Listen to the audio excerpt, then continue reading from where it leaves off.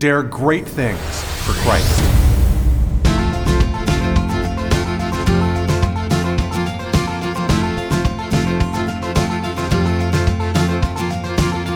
Christ calls us to dare great things.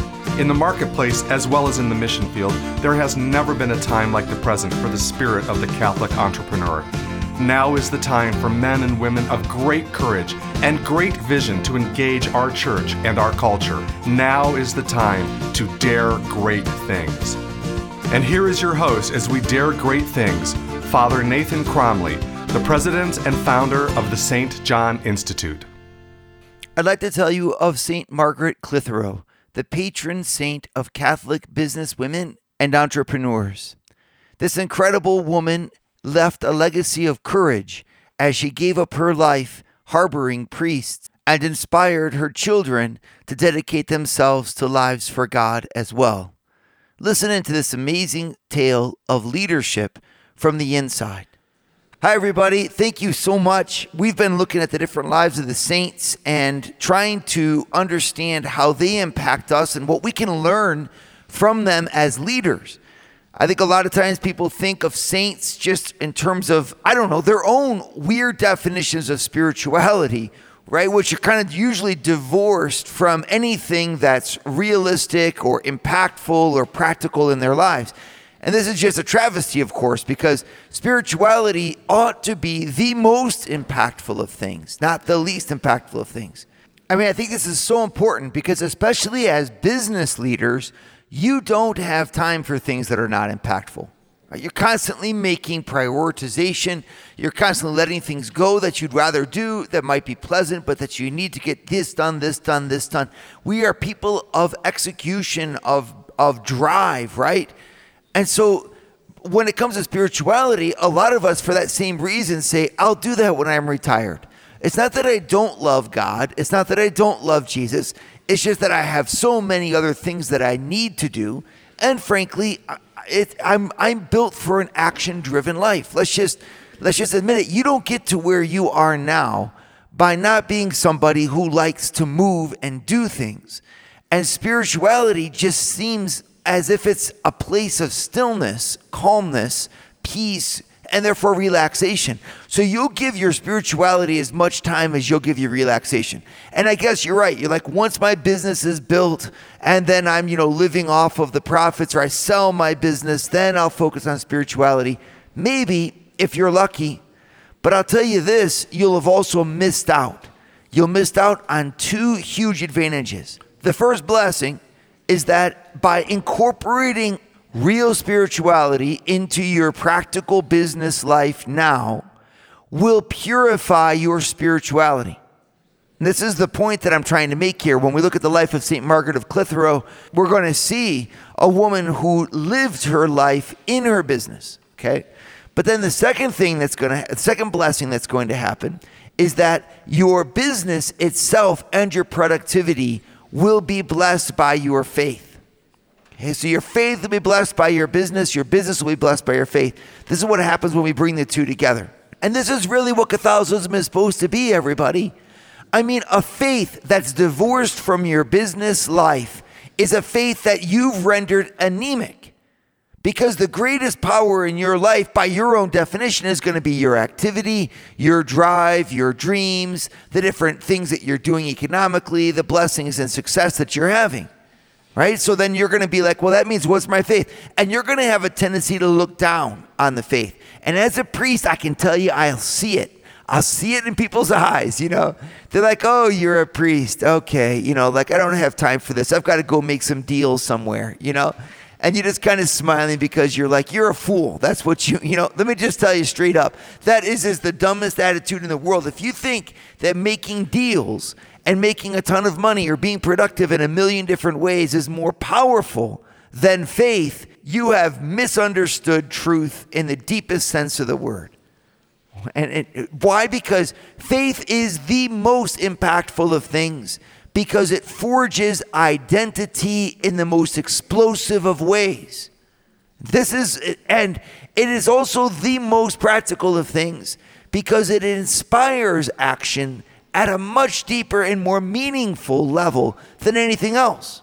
if I could get more faith into my soul, my business endeavors, my practical endeavors, my work endeavors, they would be full of a drive that's unearthly. I won't just be doing things in order to get them done. I'll be doing things as a servant of the Most High God. And you don't think that that makes for a great worker? If you don't, you've ignored all of Western history, where these incredible monasteries, universities, hospital systems, school systems, where were they built with? Who were they built by? They were built by saints. And we're going to talk about one today. So before we go any further, let's go ahead and start with a prayer. In the name of the Father, and of the Son, and of the Holy Spirit. Amen. Come, O Holy Spirit, Father of the poor, breathe on us a spirit of inspiration, a spirit of love for you, a spirit of appreciation in front of your gifts.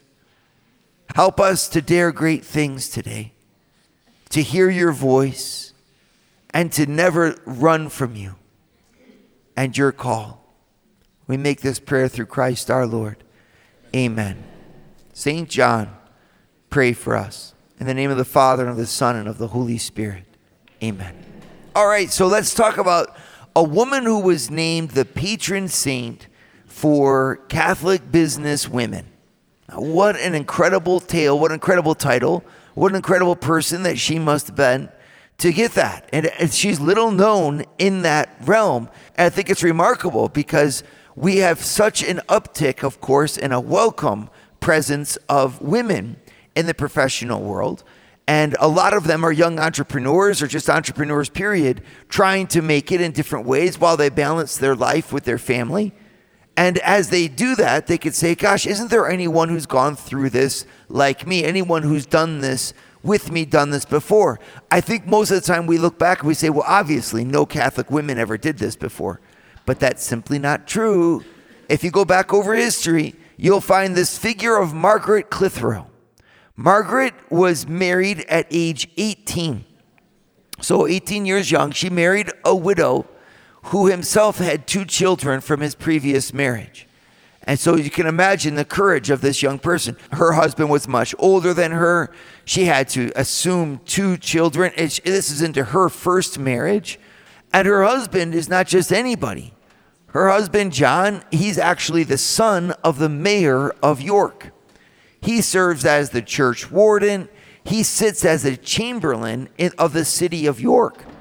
Now, that equals, the chamberlain equals today what you would look at as in charge of all of the business of a city.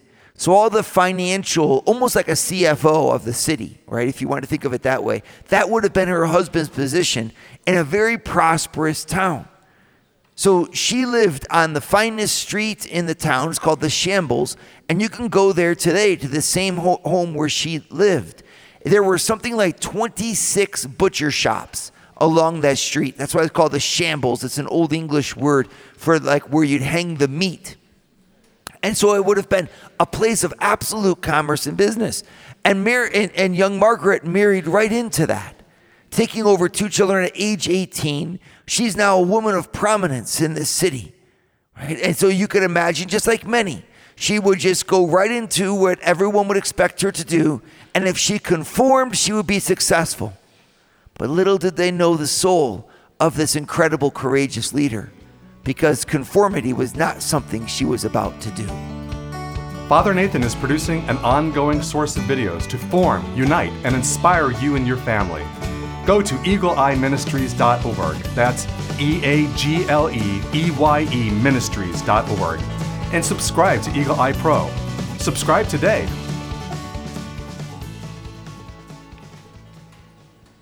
You know, it's hard to imagine life in 1560, right? In England, we're so far removed from where we are today. But at the same time, there's something that was in common. And that's the demands of business and the relationship between business and faith, right? So her husband, especially at that time in Christendom, the unity of life was much greater than what it is today. So your faith was present in everything that you did, and for the better. And sometimes there were some spots where that could have been purified. And so, like, when you run a business, of course, your status in the church, it helps your business helps your status in the church. And so the societal norms required attendance both at the church and in terms of business. So when young Margaret at age 21, reading about the lives of the persecuted priests and the martyrs in England who had refused to give up their faith in order to acquiesce to the crown, to Henry VIII, she was inspired. She used to go at night, true story, to the place where they would execute the priests in York, and she would kneel quietly there at night in prayer. Some would say praying that one day she would be a martyr. Who knows what she was actually praying for, but she was reverencing that spot of martyrdom. Now remember who this was. This was the wife of John Clitheroe, the daughter-in-law of the mayor. Right? This is, you don't do this. It's the chamberlain of the city, in a city that required conformity to the crown for its very existence, right?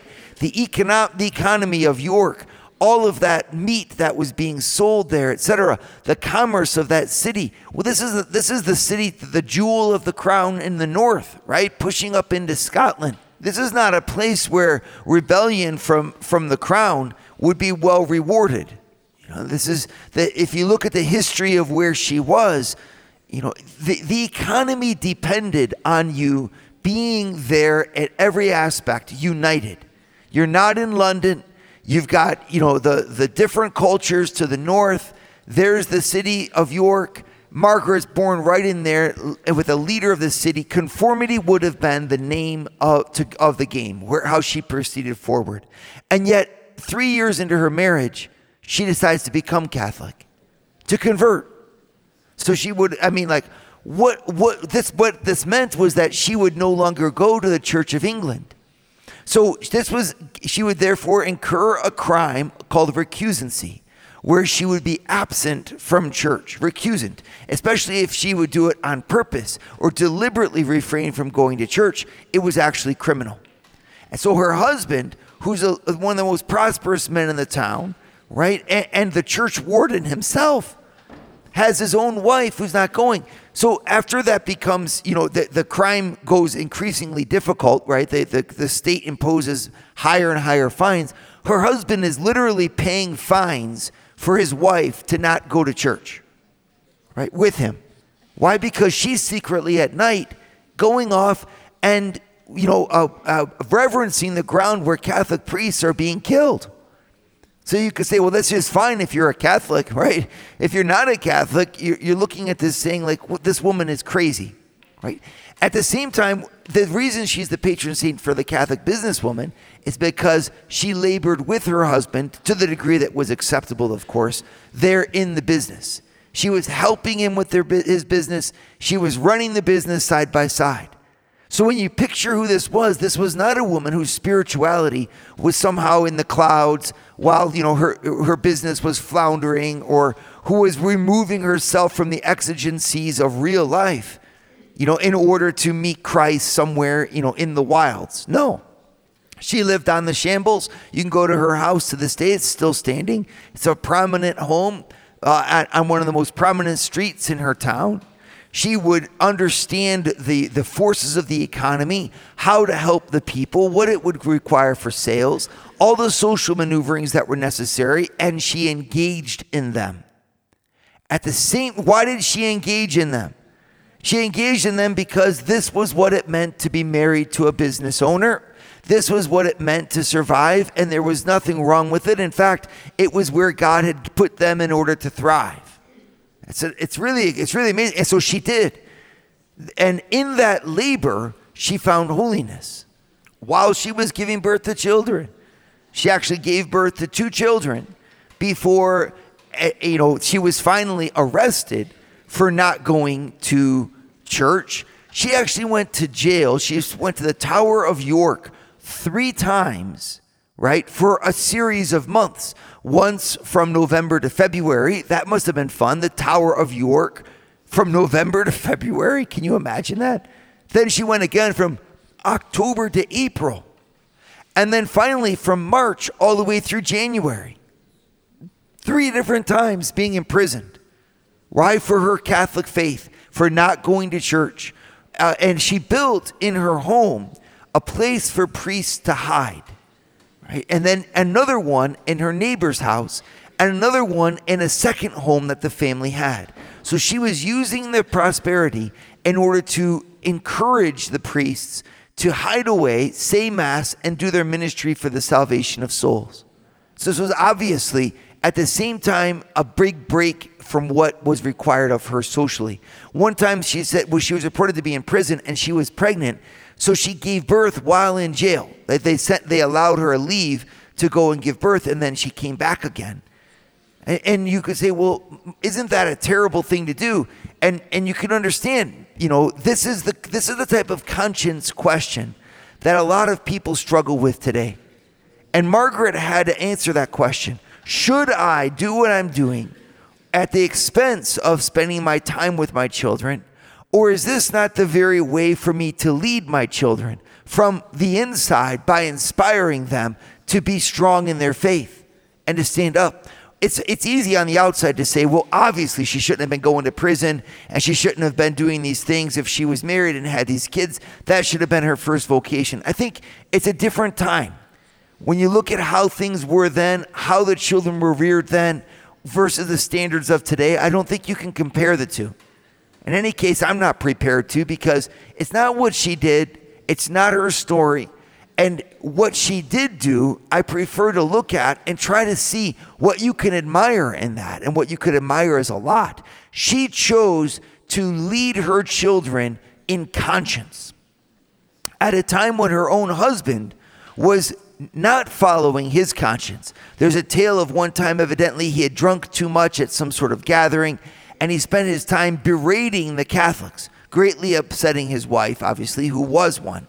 And everyone knew that she was one because she had converted publicly. It hadn't become a capital offense to harbor a priest or all of this until later. It was just an economic offense, right? You had to pay fines for it. So here's her husband who marries this woman. She's birthing children for him. She's obviously following the conscience of her heart. And he doesn't pay any attention to it at all. He keeps on going his way. What is Margaret trying to do for her children? She's trying to say, your faith, your conscience needs to be a part of everything that you do, including your business. And she chose this means. And she, of civil disobedience and nonconformity. And as she did that, think of the things that she suffered in terms of ridicule from others, in terms of misunderstanding from others, and even going to jail 3 different times for over a year spent in jail. She said that she learned to like it because she would fast like they did, offer her prayers up, and the regular schedule of prison life enabled her to live a deeper union with Christ in prayer. I mean, what a soul. What a woman. We look at women, we think that, they were all submissive people back then. They didn't do any. Look at how non-submissive this woman was to the state.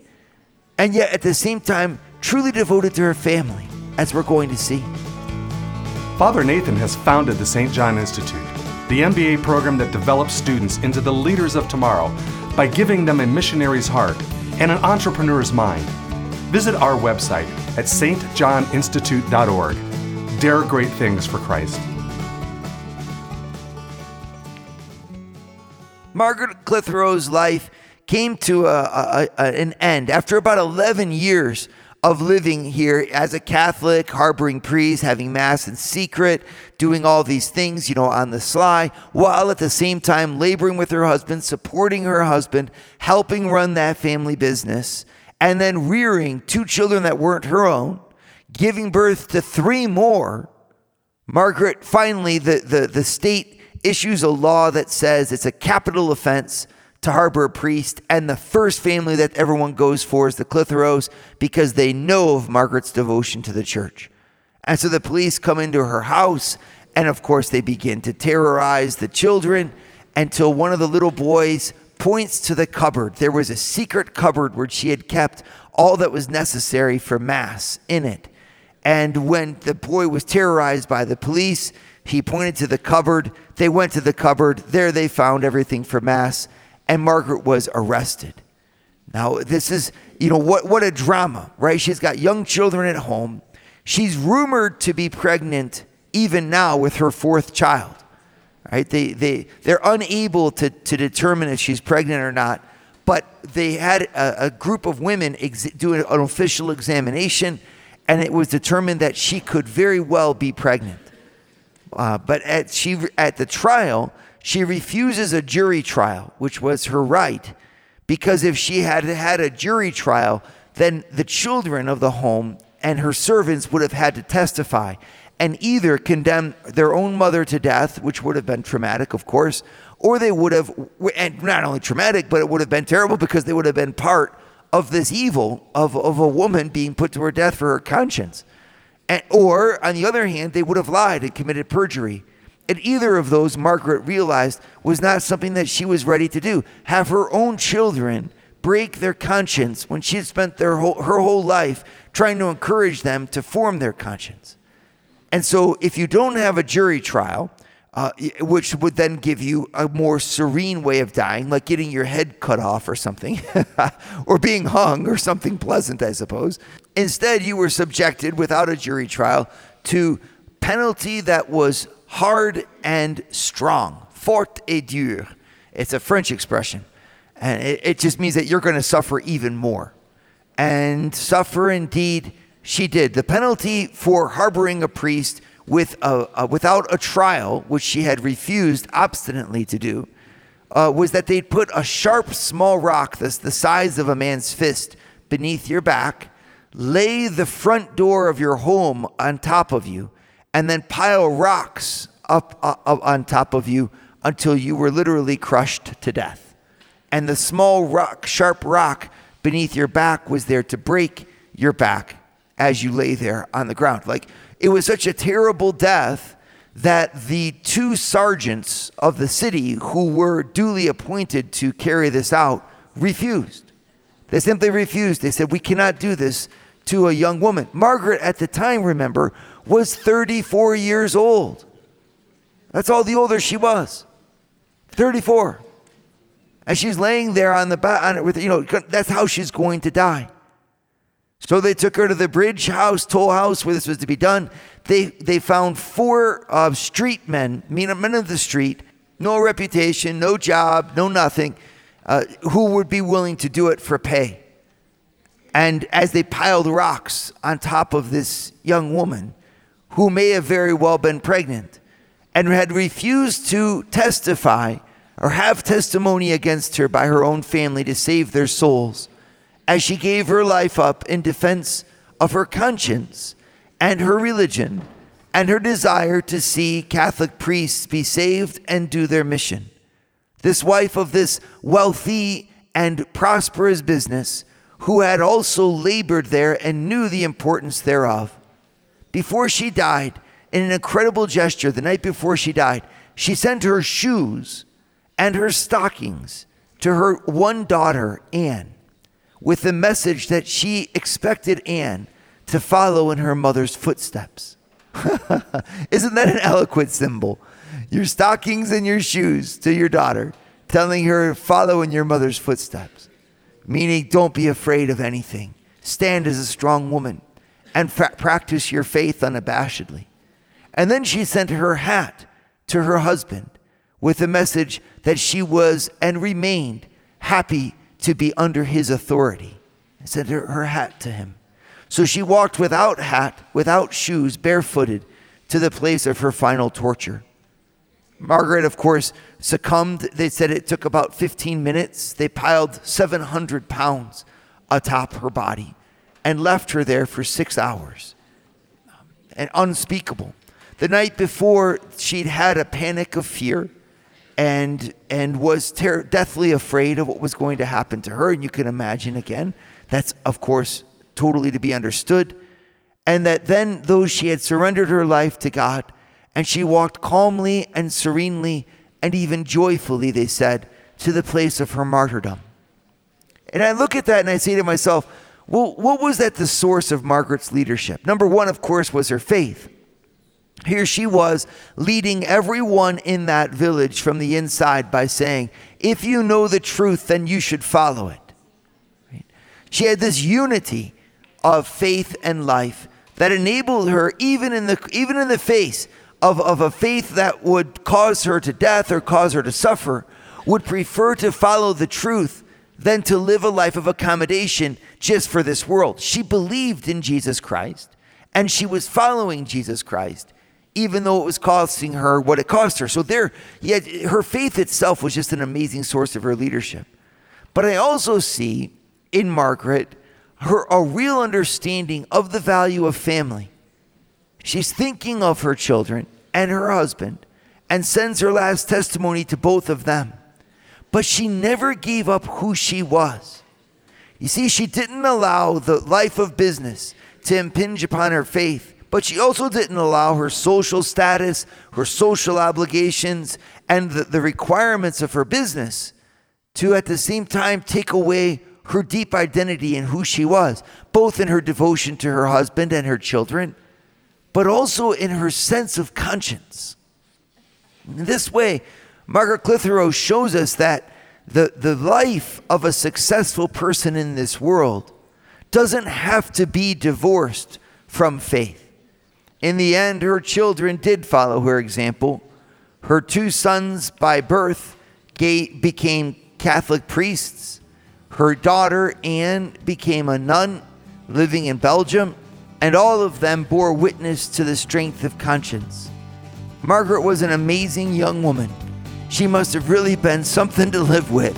So strong, so dedicated, so pious, and yet at the same time, so realistic, just like every great leader needs to be. Dare great things for Christ. Share your feedback with Father Nathan. Send us an email at info@stjohninstitute.org. That's info@stjohninstitute.org. And don't forget to subscribe to premium video content to form, unite, and inspire you at Eagle Eye Pro on our website, eagleeyeministries.org. That's eagleeyeministries.org.